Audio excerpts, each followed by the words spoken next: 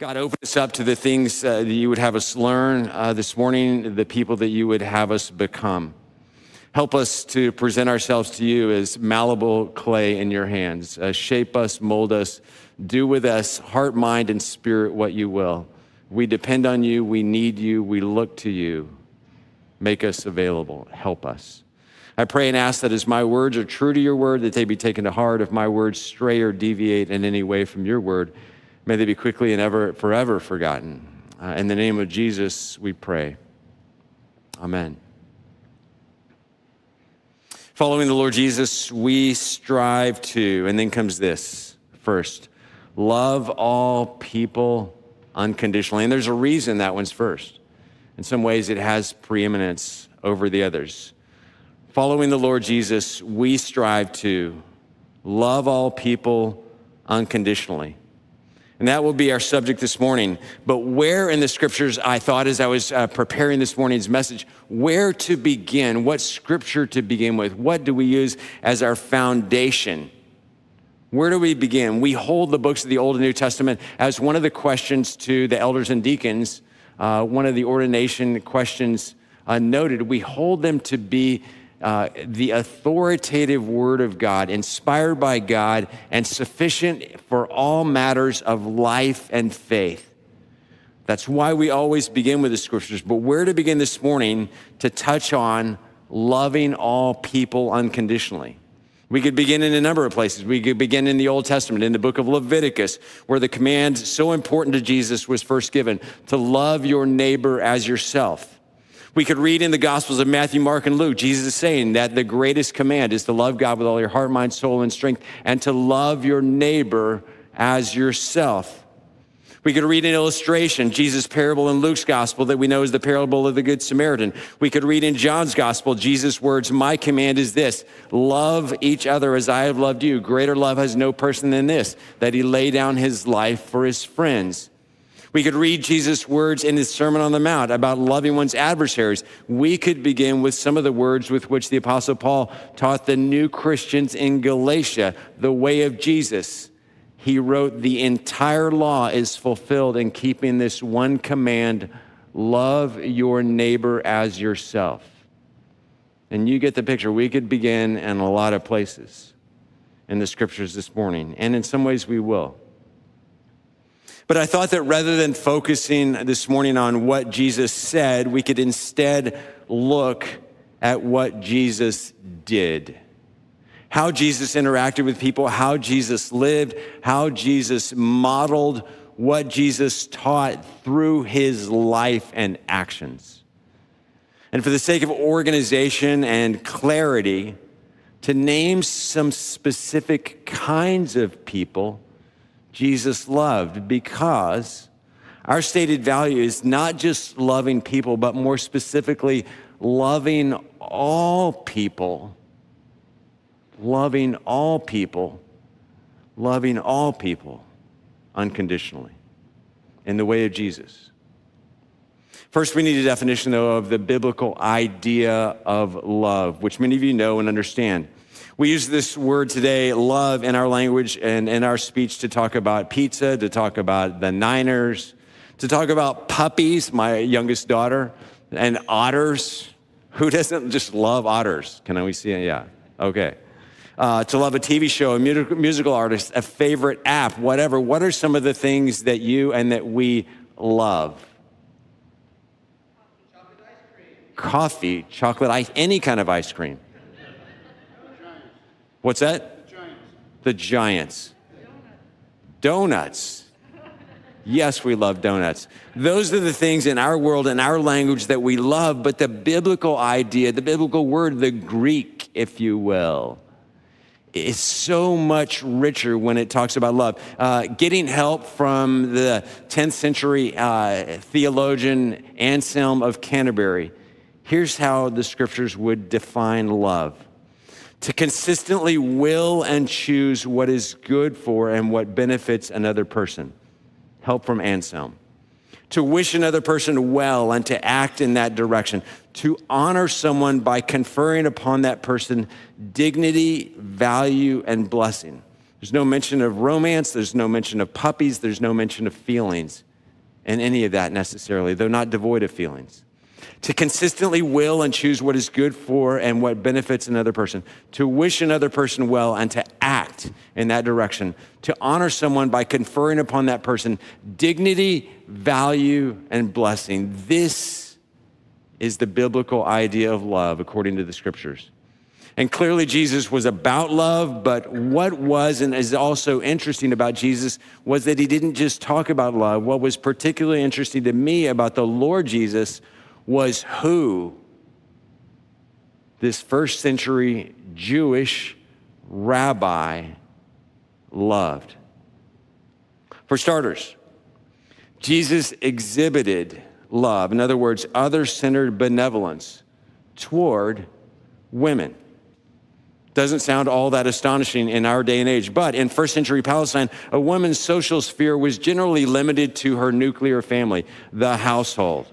Jewish writings made it clear that, quote, it is the way of a woman to stay at home and it is the way of a man to go out into the marketplaces. While literacy was an important element in teaching young men to study their scriptures, it was a luxury for girls and women because the Old Testament was explicit about teaching scripture to sons.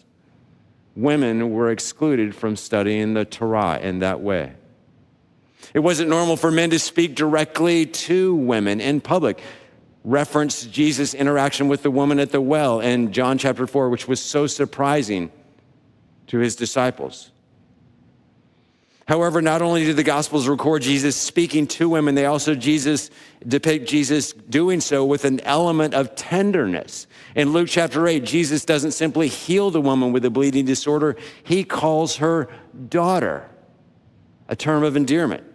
In Luke 13, when Jesus addressed a woman doubled over from spiritual oppression, Jesus calls her a daughter of Abraham, conferring upon her, this woman, the same value as any man might have, Jewish man in that culture, which was unusual.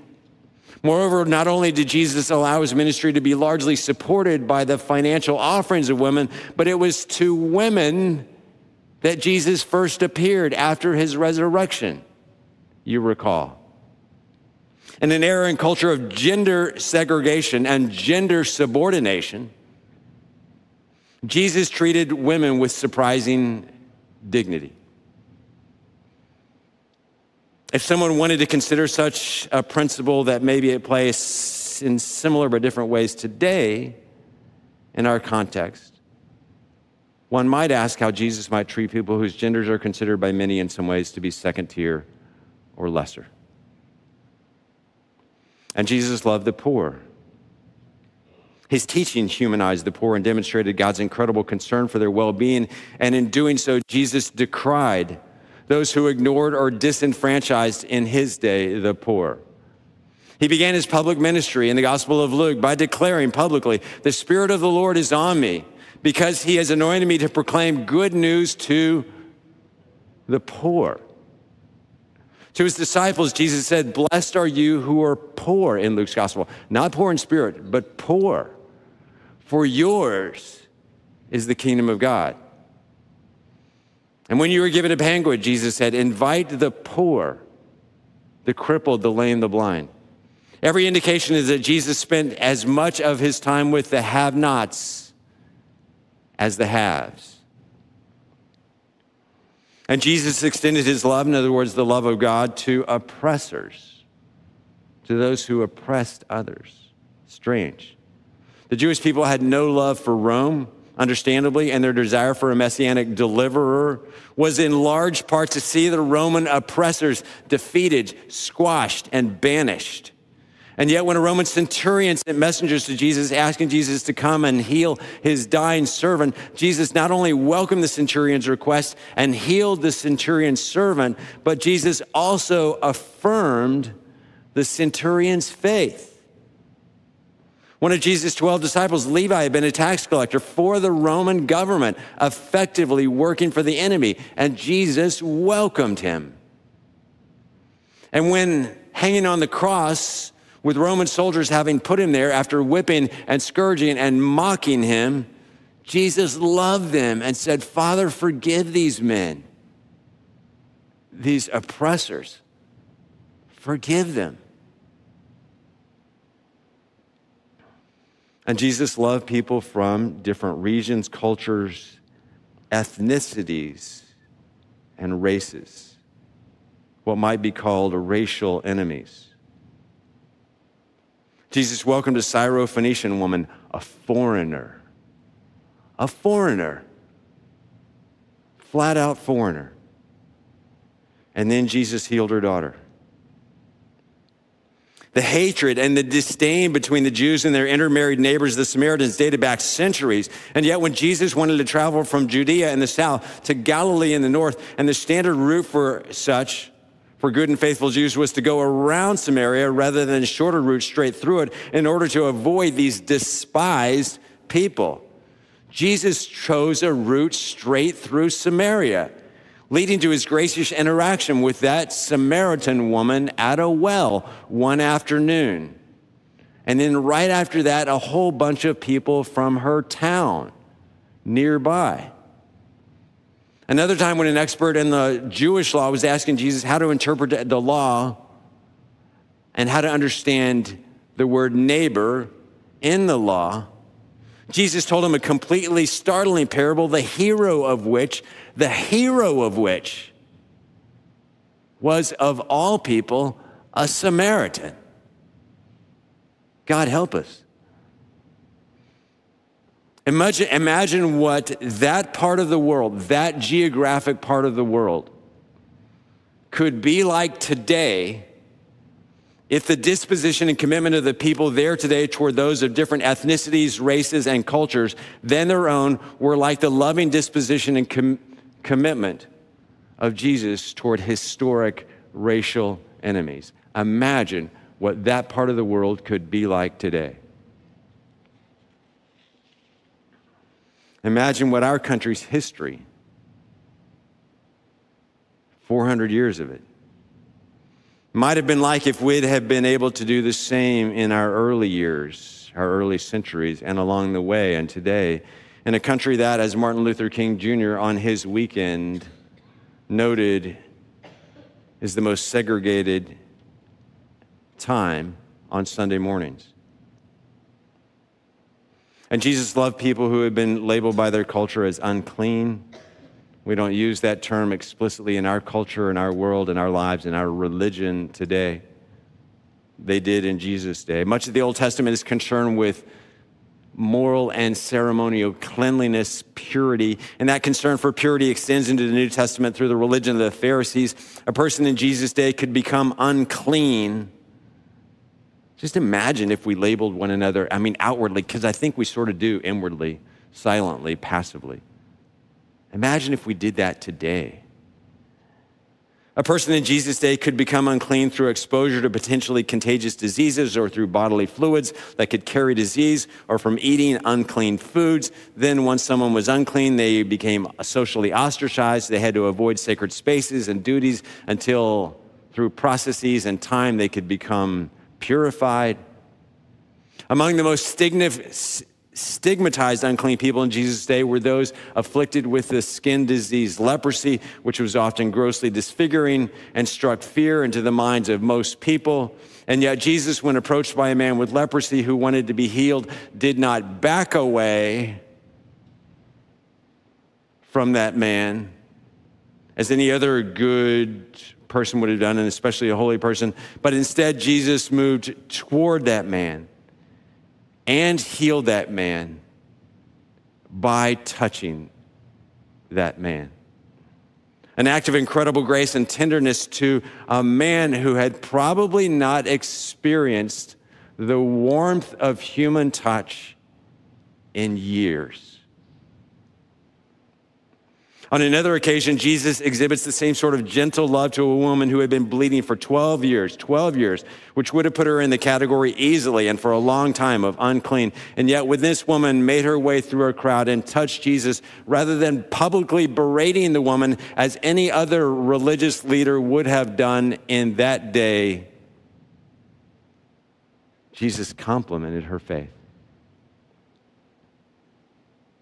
In the 8th chapter of John's gospel, Jesus interacts kindly with a prostitute in public, not demeaning her as other religious leaders did. people who were unclean.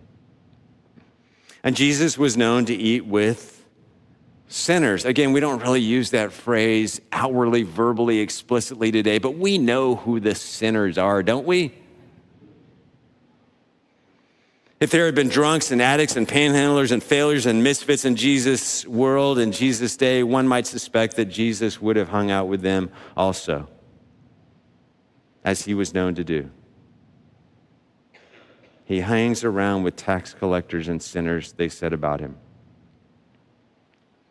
In some, Jesus loved people that many of us and many in the church have struggled to love, and in some cases have chosen not to love, despite, as Thomas Merton once wrote, our job is to love others without stopping to inquire whether or not they are worthy.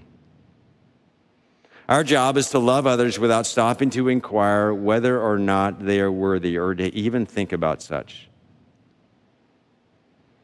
Who have been the people that you have found difficult to love or resistant to loving, either with your head or with your heart, with your life, with your words, with your feelings, with your imagination?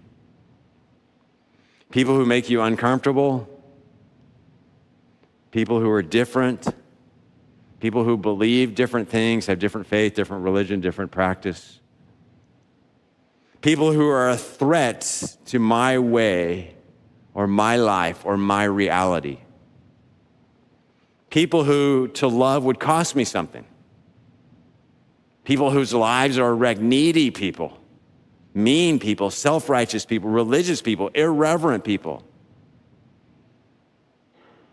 Who have been the people that you have found most difficult to love in your life, in your world? You remember Jesus' words in chapter 25 of Matthew's gospel, for I was hungry. He puts himself in the place of, I was hungry and you gave me something to eat. I was thirsty, you gave me something to drink. I was a stranger, you invited me in. I needed clothes and you clothed me. I was sick and you looked after me. I was in prison and you came to visit me. All ways of loving people.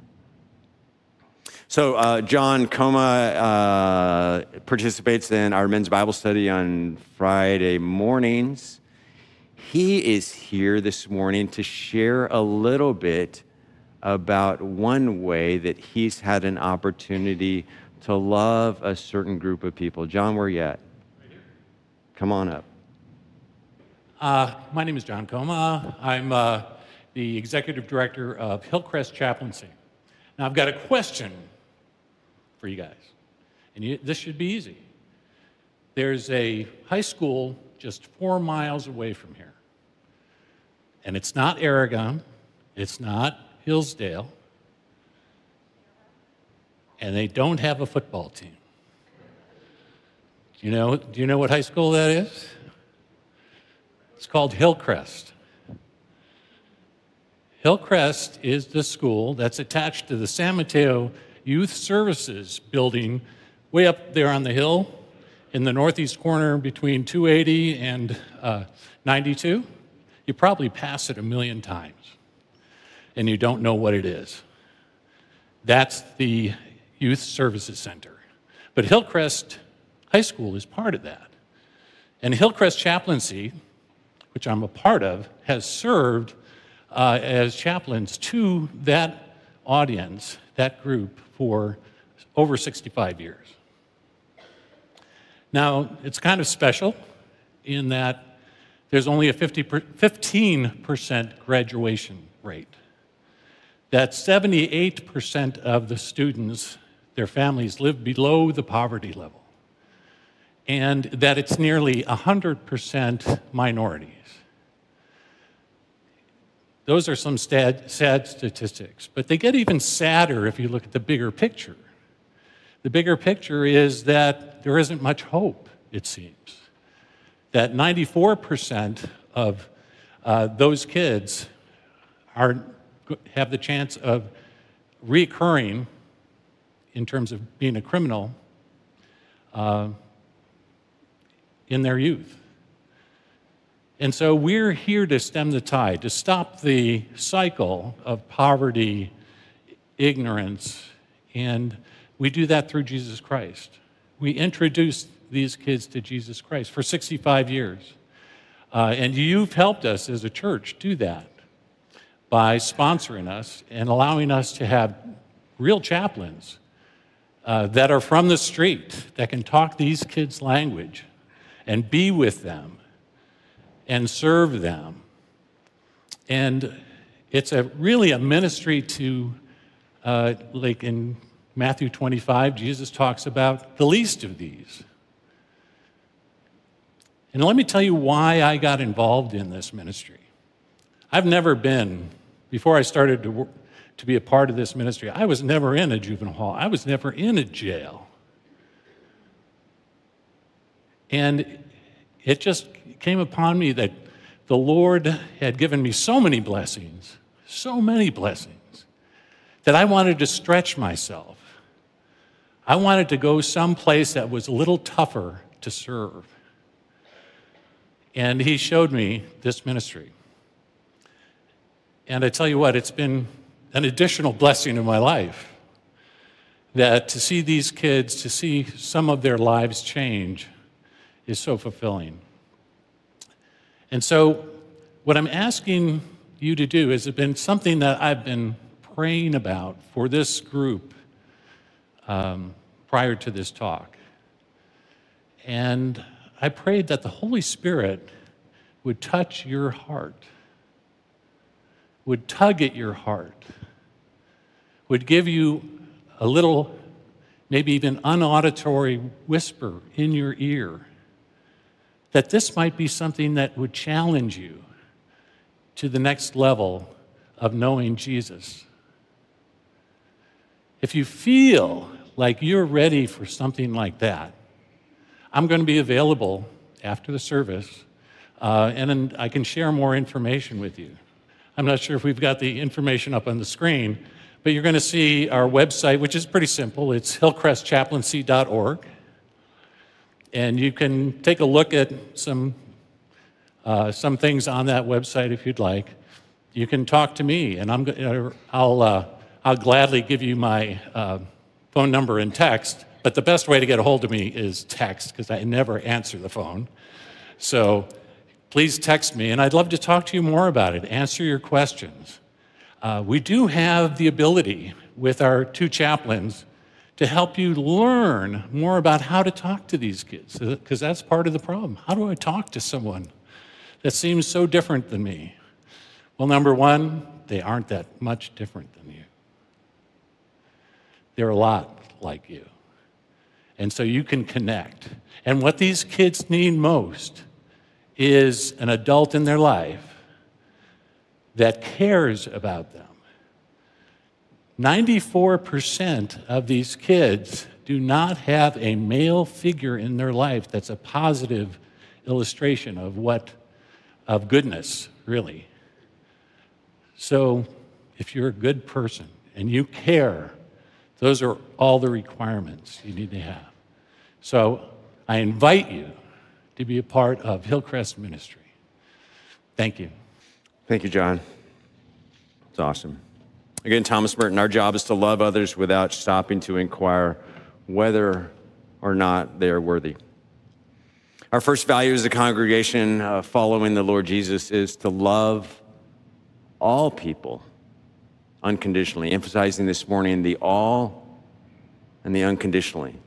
Without prejudice, without regard to convenience, time, energy, money, without regard for a person's perceived worthiness or what we may eventually get out of that relationship or action, regardless of what we may or may not think of the person to be loved or what we worry loving such a person may infer about us, about ourselves, about who we are, about what we believe, about our values.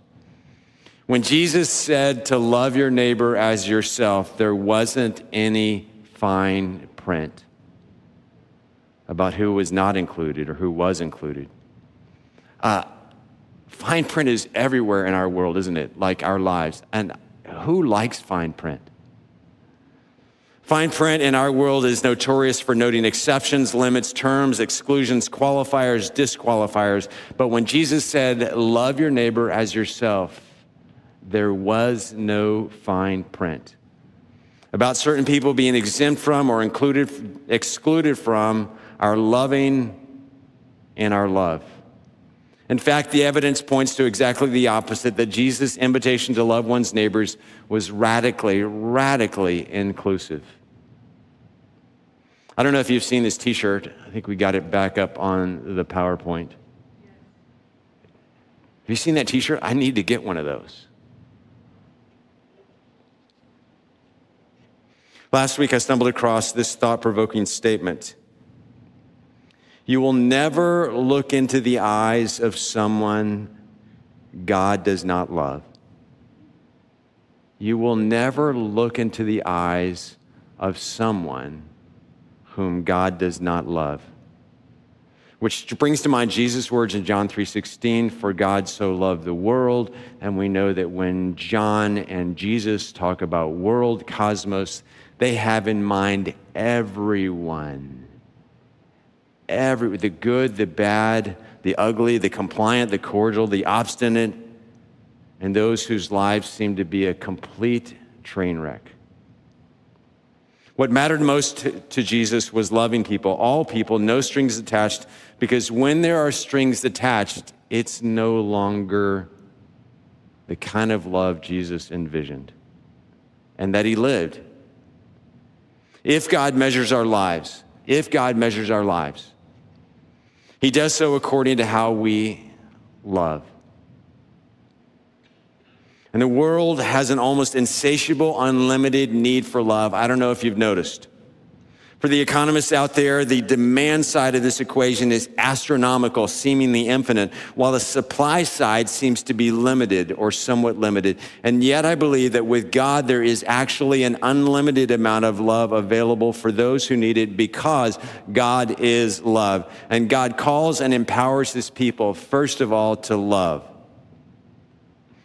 The fruit of the Spirit, which God gives to his people in abundance. According to the Apostle Paul in the scriptures, the first of the fruit is love. The first evidence of the Holy Spirit in a person's life is love. If a person is filled with God's Spirit, she loves. She cannot help but love others, all others. The first sign that a person is filled with Holy Spirit, indwelt Spirit, is that they love. It's a verb.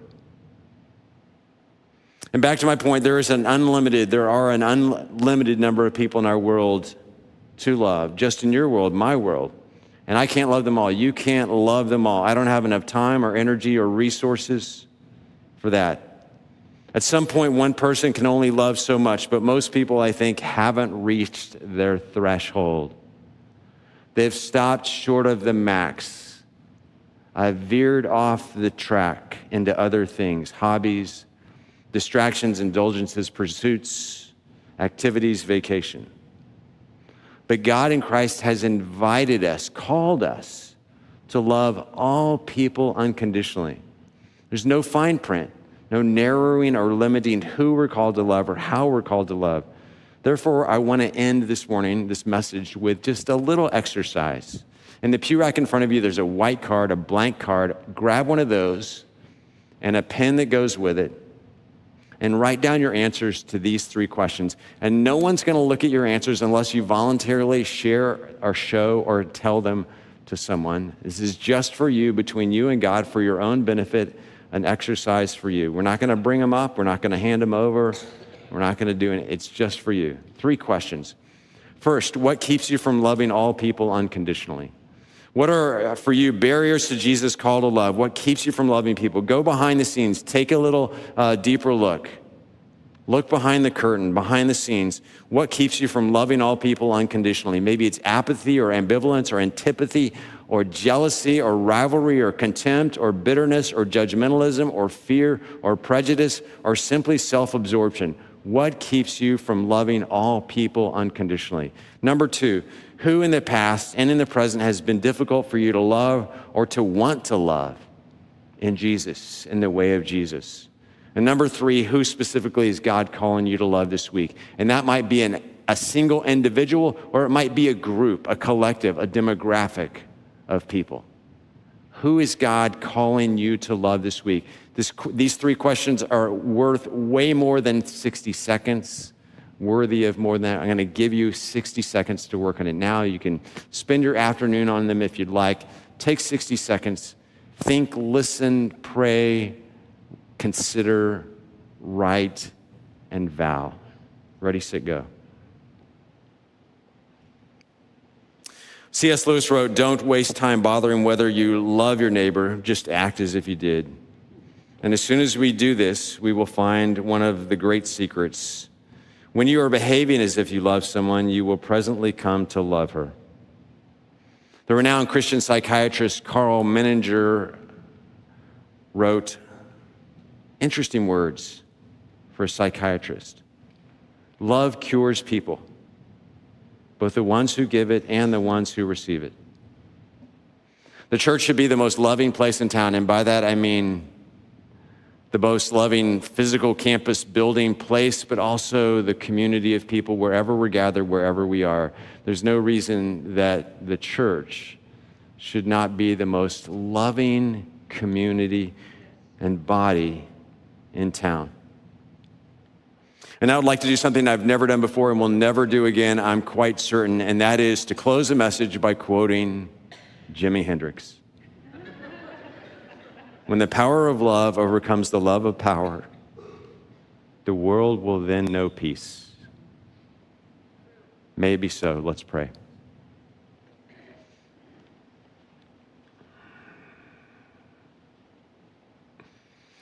Thank you for loving us, God, Father, Son, and Holy Spirit. Thank you for demonstrating for us the way of love. In the streets of Jerusalem, around the Sea of Galilee, at a wedding in Cana, at a well at a crossroads in Samaria, on a hill called Golgotha.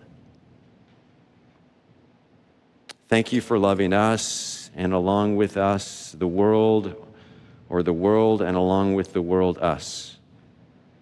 Fill us with your Spirit and empower us, God, to live into the reality of your kingdom among us and in us. Bring it about fully as you, through us, love one another, love the people of our world, in and through Jesus. Amen.